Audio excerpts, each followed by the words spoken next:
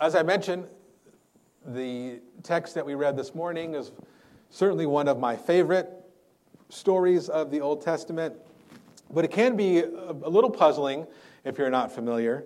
And there are plenty of things happening in this story that you don't see in a lot of the other Old Testament narratives here in this particular one. Once again, in our text, very clearly, there's this conflict between Israel and one of its neighbors, one of the foreign nations, and that's pretty standard fare for the Old Testament. But this particular conflict, unlike others, this one plays out under very clear and explicit supernatural influence. There's a very strong dose of the spiritual and the supernatural in this particular story. You see a warfare that is conducted, and Elisha, the prophet of God, is wielding the miraculous and the powerful in ways many others do not throughout the Old Testament.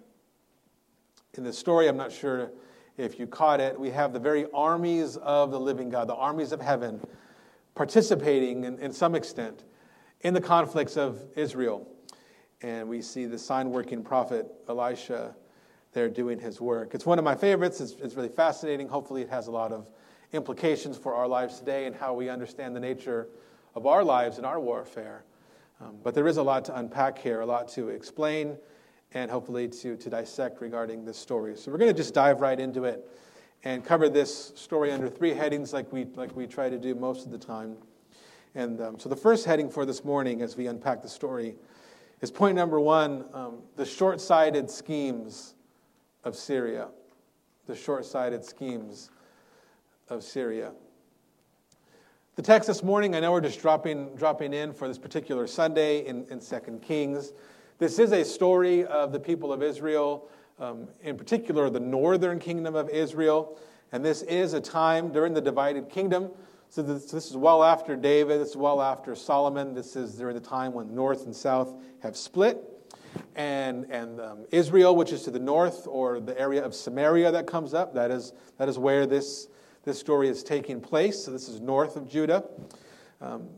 This story does come very early in 2 Kings, as we saw, and this is during the life, once again, of the prophet Elisha.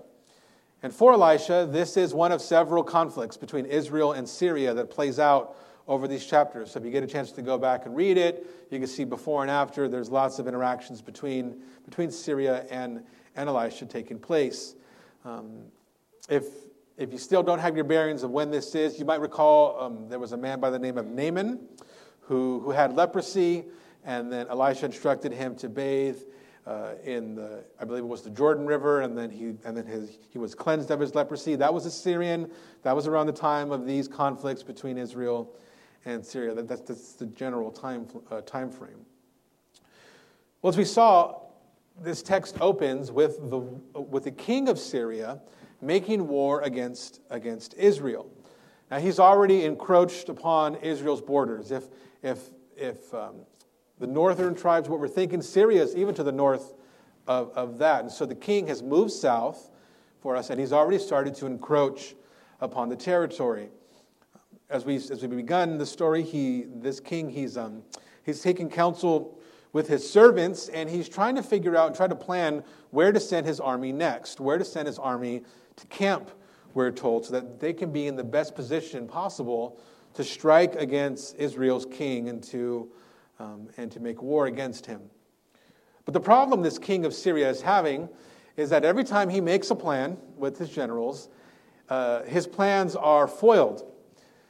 That somehow the king of Israel keeps slipping through their hands. He keeps moving. It's almost as if the Israelites and their king know what the Syrians are planning. They're a few steps ahead. And it tells us there that this has happened more than once or twice. So this keeps happening to the poor Syrian king. Now it gets to the point where the Syrian king, he catches on. And so if it seems as though someone is tipping off the other, Israel, well, naturally, his inclination is to think, okay, I have a spy in my midst. There must be someone here amongst my people and my servants that is spying and that is telling Israel, and that's what he assumes is happening. This is greatly troubling, it says to him. And so he calls his servants together, trying to find out the traitor, trying to expose the traitor in their midst. But when he does gather all of his servants, the true nature of the problem is made apparent. It's not as though the Syrians have a traitor, but there's this guy, there's this prophet that they name Elisha. Their name is Elijah. This prophet of Israel, he keeps telling the king of Israel where the Syrians are going to camp. And so every time they make their battle plans, Elisha becomes aware. He tells Israel's king, and then they keep moving and avoiding being or battle. This prophet is the one who's referred to as the man of God over and over. So when in those first few sections, when it says the man of God, that's speaking of Elisha. This is the same Elisha that the king is aware of already, because once again of Naaman, and he's the one who's discerning these attacks. And you have to love the way that the servants describe Elisha's power here in the very beginning of the story. It says that, or they say that Elisha, he tells the king of Israel the words that you speak in your bedroom. This is that he's spying on the very words that you're saying in the privacy of your home and in your bedroom. Can you imagine that? Someone listening in to your most private and intimate conversations in your bedroom. Well, this certainly might have been a strange thing to people in previous generations. I think for us, I'm sure many of you have felt or had that feeling that you are being listened to on the time, particularly by our technology. I'm sure everyone here has experienced it. That time when you start talking about something, and the next thing you know, what do you see next time you go online? You see an ad for that very thing you were talking about. They are listening to you, absolutely, in your bedroom. But the point is, this is happening to the king of Syria, and he's got no iPhone to blame it on. He does not know what is happening. Elisha's miraculous ability, we see, to know the plans of the king, well, that's pretty consistent with Elisha's ministry. As I mentioned, there's not a lot of miraculous that happens through the large or through the expansive history of the people of Israel, but there are two prophets back to back, Elijah and Elisha, who have who minister with a heavy dose of the miraculous. But there are a lot of signs, wonders, and miracles that take place under the ministry of these two prophets. I mean, think of Elisha alone. He raises the Shunammite woman's son, so he raises a child from the dead. Elijah did as well, but Elisha also is able to make poisonous stew suitable to eat in one story. In another story, Elisha is able to multiply bread to feed the masses, which is a story that we might have heard before. But Elisha also has a bit of an edge to him. He also does some other weird things that's hard to pin down. Like there's this one story where there was this one time where there was a group of boys who tease him because he's bald. And do you guys remember what he does? He curses them in the name of the Lord, and then a pair of bears come out from down the hills and they maul the boys to death.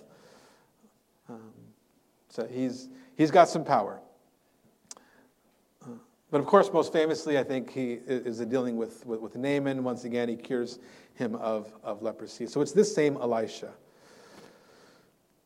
And so the king, returning to him and returning to our story, knowing that Elisha can hear him, that Elisha can discern his plans, he comes up with a bright idea, as if Elisha's not going to know about this next great plot, is that he schemes and he plans to go and capture Elisha himself. That's his genius plan to get rid of this problem. And so he makes these plans to go and seize the prophet. Now, what's fascinating about this conflict that's set up is that you have this great worldly power, this great earthly power, the king of Syria, making war against God's people, and in particular now having a beef with God's prophet. But to do warfare, this worldly king, the only thing he can do, the only thing that he can use is his worldly strength. That he resolves to send, in verse 14, his horses, his chariots, this great army, he says. It's kind of excessive. He sends his great army in the secret of night to go after one man, God's prophet Elisha, using all the strength that he has available to him. That is his short-sighted plan. Well, the second thing I want us to see as the story continues is point number 2, eyes that are opened and blinded. Eyes that are open and blinded. The Syrian horses and these chariots, this great army, goes at night, and they surround the city of Dothan, which is where Elisha is sleeping in the middle of the night. And in verse 14, the story picks up with a servant of Elisha, this young man rising early and looking out the window, and what does he see? He sees this great army amassed outside of the city. And he responds exactly as you would expect any natural person to respond. I mean, he fears, he despairs, he's in full-on panic, full of fear. He sees the strength and the might of this great king, the power of the world, and he is not sure what to do. Oddly enough, our man Elisha, not unlike Christ, just sleeping in the middle of the storm, he's sound asleep. The young man has to go wake him up and to find out what to do. And Elisha's reaction proves that he's not worried one bit. I mean, not only has he likely seen this attack coming, but he remains confident and firm. He's largely unbothered. He tells his servant, "No, don't fear. Do not fear." And he grounds that assurance in a very odd statement. He says that those who are with us are more than those who are with them, which is a bizarre thing to say, because it's just Elisha and this servant. They have no strength. There's not even many people that are with him. I mean, Dothan was a relatively small town.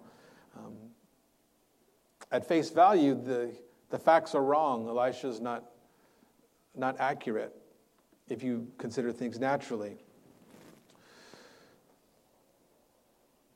But of course, as we see, Elisha, he's well aware of spiritual realities that the young servant is only beginning to waken up to. The servant's fears are well-founded. The light of the morning has revealed this terrible foreign army. But Elisha then prays something also odd. He says, he asks God, would you please just open the eyes of this young servant so that he can see the truth of the situation? And it says in verse 17, Elisha prayed and said, "O Lord, please open his eyes that he may see." And the Lord answers that prayer. And the Lord opens the eyes of the young man, and he saw, and behold, what does he see? He says the mountains were full of horses and chariots of fire all around Elisha. That what Elisha knew and what Elisha can see, now this servant is made aware of as well. That the hosts of heaven, the hosts of the Lord God Almighty, are there at the site of the battle as well. And they too have a great army, and they have chariots, they have great strength, and yet that strength appears as though it's consumed by fire. It says that they are powerful. That if these two camps were to do battle, there would be no competition. That the armies of the Lord would undoubtedly just decimate and wipe out the armies of the king of Syria. I mean, you can't help but think of now the movie is not the book, because the movie for The Return of the King sees the armies of the hosts of the dead actually go all the way to Minas Tirith and just wipe out the orc army. But that type of imagery, that idea of some unseen spiritual host of great strength and power that will undoubtedly overwhelm the natural enemies, that is absolutely what we should think about if these two armies were to do battle.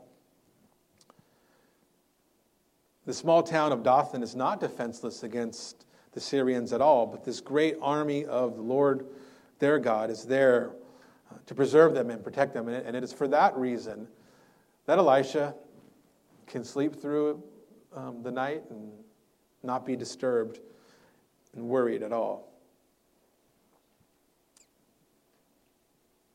The servant's this servant is finally able to see in this story, like Elisha has been accustomed to since early on in his ministry. The servant has his eyes open to true reality and to the true nature of the entire created order. That as the Bible has told us from the beginning, that in the beginning God created the heavens and the earth. And according to our natural sight, our natural eyes, as creatures made of the dust, all we can see naturally is that realm of the earth. All we as humans can sense by our senses is the earth, or are those things of the earth. But according to the testimony of the Word, there is a whole different created order, an entirely separate created realm that is just beyond our sight. This is the realm of heaven. This is the realm of the Spirit. This is the same thing that the Apostle Paul or other writers in the New Testament will call those things which are not seen. When you hear that in the New Testament, it's describing there are things that are seen, that is things in accordance with the created order of the earth, and there are those things which are not seen. They're not invisible as though they're transparent. We just can't perceive them, so they are not seen, and that is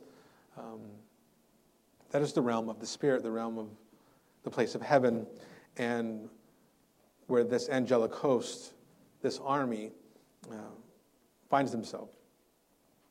The eyes to see that place and to see those things is what Elisha prayed for early in his ministry, and it is part of the reason why he performed so many miracles and so many wonders throughout his lifetime. So Elisha, just a little bit of background. He was the successor to Elijah, and when Elijah was set to depart, Elisha asked for this double portion of anointing, and he receives it in this capacity to see heavenly things. The sight that Elisha possesses is profound, and it is granted to this servant to show him that the power and strength of God, the God that they follow, is more than adequate to thwart the foolish schemes of the king of Syria. The king of Syria thought that he was moving cunningly. He sends his army in the middle of the night once again. He sends all of his strength. But not only is Elisha aware to the threat, he is privy also to the way in which God is going to protect him and to not allow the schemes of the world overwhelm him. The God has provided an army of his own or like fire upon the mountains, and he has employed his heavenly agents to prevent their destruction. The very idea of like guardian angels in part is taken from this type of story. And really, I think for us as we read this and as we engage it, it should provide us just another bit of evidence for the spiritual realities that are at work, and remind us also that the nature of our warfare is one that is truly spiritual, that there are more things going on behind the scenes or in that place which cannot be seen, that we have to have faith to remember are always at work. Not just powers and forces out for our destruction, but there are also powers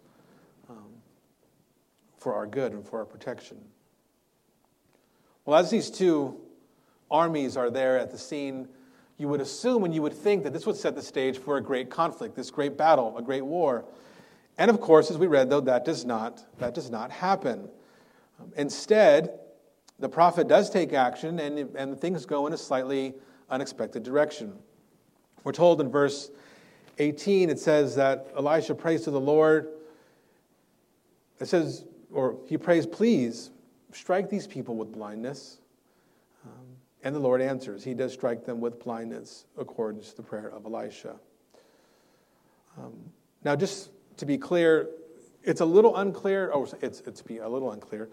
It's a little unclear what type of blindness this is exactly, because the people can still, in one sense, see naturally. Like they're able to follow Elisha. He's going to lead them back to the capital, back up to Samaria, to the king. So there's a sense in which they can still see, they can still operate, they can follow. But what they can't see is they can't see who Elisha is. They don't know who he is. They can't discern that he is in fact the man that they sought out, or that they sought to kill. So here's what happens. Elisha plays that they'll be blinded, and then he tells them, hey, I know the guy you're looking for. He's over here. Follow me. And then they foolishly just follow him, expecting that he's going to lead them to the man that they sought to kill. It's quite a comedic turn of events for the story. You had this great army in all their strength, fooled by this man who appeals to the God of, or to the God of the people of Israel to thwart their plans. And so, what it reveals to us is that the nature of our conflict, that while we are commanded and instructed to have faith, to trust in God and the spiritual nature of, and to believe the spiritual nature of our conflict with the world, you have the world in all their strength fumbling and bumbling in foolishness and in blindness. Completely, as we'll see, completely thwarted in their efforts to destroy God's people, even as they seek to flex their great strength and their power. We have an evil king, and we have his naive servants that are blind to the true spiritual realities that are at work.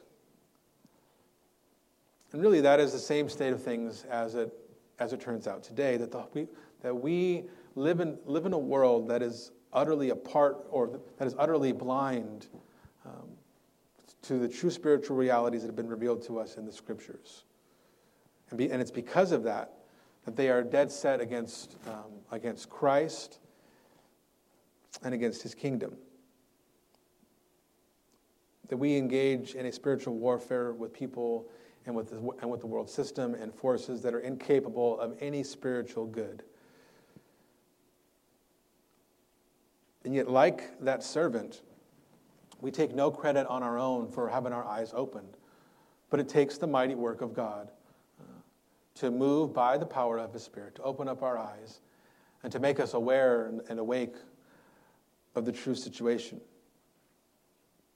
As Christ describes the situation in Matthew 13, he says, "Seeing they do not see, and hearing they do not hear, nor do they understand." Indeed, in their case, the prophecy of Isaiah is fulfilled that says, "You will indeed hear, but never understand. You will indeed see, but never perceive. For this people's heart has grown dull, and with their ears they can barely hear, and their eyes they have closed, lest they should see with their eyes, and hear with their ears, and understand with their heart, and turn, and I would heal them." This story of a true and serious conflict between between two earthly powers, that is yet simultaneously a story of the spiritual conflict that has taken place even now, is truly the story of life, of true life on this earth. And for us, once again, like them, or for us, like it is with the servant, God is kind and gracious and eager to open up our eyes and to open up our ears, that we may not just perceive, but trust him rightly. And that is where our story leads us and concludes. And so the third thing I want us to see here is point number 3, a victory unlooked for. A victory unlooked for. Well, the rest of the story does wrap up pretty neatly. Elisha tells the people, "Follow me. Let's go this way. This is where you're going to find the man." And so they follow him. He leads them into the very heart of the encampment for the king of Israel, and he leads them before the king. And it's there in that place that he does open up their eyes once again, and to lift the blindness that they had. And it's there that they see the king of Israel, and their doom is surely set before them. Now, once they're there, the king of Israel he's anxious to get to work. I mean, he's had the hosts of the king of Syria delivered to him on a silver platter, And so he repeats himself twice in verse 21. He asks Elisha, shall I strike them down? Shall I strike them down? Whenever it's repeated, there's this emphasis. He's got them right where he wants them, and he wants to just put them to the sword and move on. He's very anxious for that outcome. But once again, just as in the first instance where we saw the angelic host not put these people to death, then once again we see Elisha plead the case for the lives of these people. We don't see them struck down in that moment. But instead he answers this way. He says in verse 22, you shall not strike them down. Would you strike down those who you have taken captive with your sword and with your bow? Set bread and water before them, that they may eat and drink and go to their master. I mean, if you were hoping for a real cool conflict, you are robbed of that now for the second time. If you were hoping to see chariots of fire rain down vengeance on these fools, doesn't happen. And then now, once again, Elisha pleads for mercy for the enemies of God. Elisha says, don't touch them. Give them some bread and some water. Let them regain their strength. They're parched. And then send them back to their evil king. All that effort of blinding and opening eyes, all that work, all that miraculous work Elisha was doing, seems as though it's all for nothing. It's just going to let them go, send them back, and send them back on their way. Well, the story even gets a little bit more absurd, because the king, under the instruction from Elisha, he heeds him, but he also doesn't just give them bread and water, oddly enough. Elisha says, hey, take care of their bare necessities. Give them some water and bread, send them back. But in verse 23, we're told that the king of Israel prepares for them a great feast. And only then, when they had eaten and drunk, did he send them away, and they went back to their master. It's a very bizarre turn of events. We have a king here who isn't even particularly close to God, that God is using here to extend mercy. And that mercy that comes from God through Elisha and through this king turns absurd and excessive and goes way over the top and turns into a celebration, a feast. These men had been sent out by the king of Syria to destroy Elisha. They had been trying to destroy the king, and instead they throw a big party for them and then send them back on their way. Well, if you're apart from Christ, then the story certainly doesn't make sense. But this kind of gospel turn, this sort of unexpected grace and favor, this idea of a king setting a table before his enemies and his grace being the thing that motivates a change, well, that's the kind of story that we just eat up, that we love. Because that's the story of our lives. Elisha and the king hold the power of life and death in their hand, and yet they open up that hand for God to do with them and with their enemies as he will, because if we do acknowledge the fact of the spiritual realities at work and of God who is providentially behind the scene, well, then the rise and fall of nations, the success or defeat, both on the large scale and when it comes to our individual lives, well, those things truly are all in the palm of God's hand. And for us, people who belong to him, who've been adopted by the blood of Christ, who have had our eyes opened to perceive by faith spiritual realities, well, for us, that is cause for us to take great courage and to be grateful for. Because we were once those people who were blind to our spiritual condition, who needed this kind of favor and grace because we were no different than this army, enemies of God and of his people.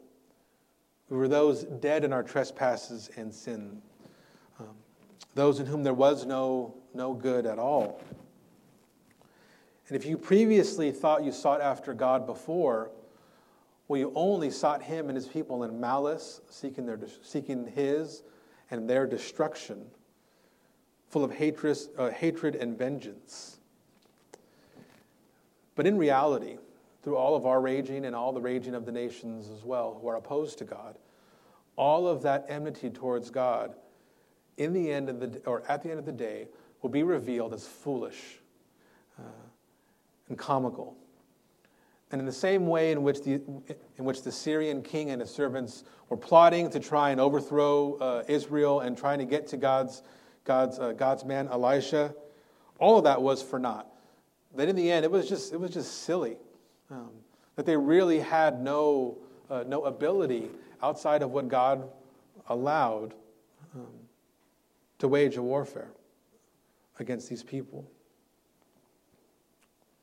Thanks be to God this morning that we are those who have had our eyes open and blinded to not just our own folly, but that we've had our eyes open to the strength and the magnificence and the might of God, who will in the end set all things right. There is certainly a time for judgment. Other Old Testament stories don't go this particular way. At other times, God does tell his people to wipe out pagans and their false gods. Yet in this story, we see how God can even achieve his victory by disarming the powers of this world. We see him achieve victory through extending grace and being slow to anger and being kind towards other and to all those qualities which Jesus describes. And so for us in this time, this story does provide a good paradigm for how we should consider ourselves and how we should consider the way in which we move about the world and the way in which God ultimately will achieve and does achieve victory. How he has achieved victory through the cross of his Son, Jesus Christ. And that when we read something, as we read like Revelation 19, which shows a terrible and frightful depiction of Christ returning as one who brings vengeance and who will judge the nations. Well, now, at this time, this is the time for us to move about the world like Elisha and like the king of Israel in this story, of being quick to love enemies and to forgive them and to call enemies to repentance. Knowing that today is the day of salvation, because what the future will bring is a full and just and righteous retribution that the world will pay for with its blood. So as we move forward with our lives and as we move forward from this morning, let us be people who are renewed in our commitment to look to the things that are, or to not to look to the things that are seen, but to the things that are unseen. Let us remember, as Paul says, that the things that are seen are what is transient, but the things that are unseen are eternal. Let us cry out to God for increased measures of faith, knowing that faith, once again, is the assurance or things hoped for, and that faith includes the conviction of things that are not seen.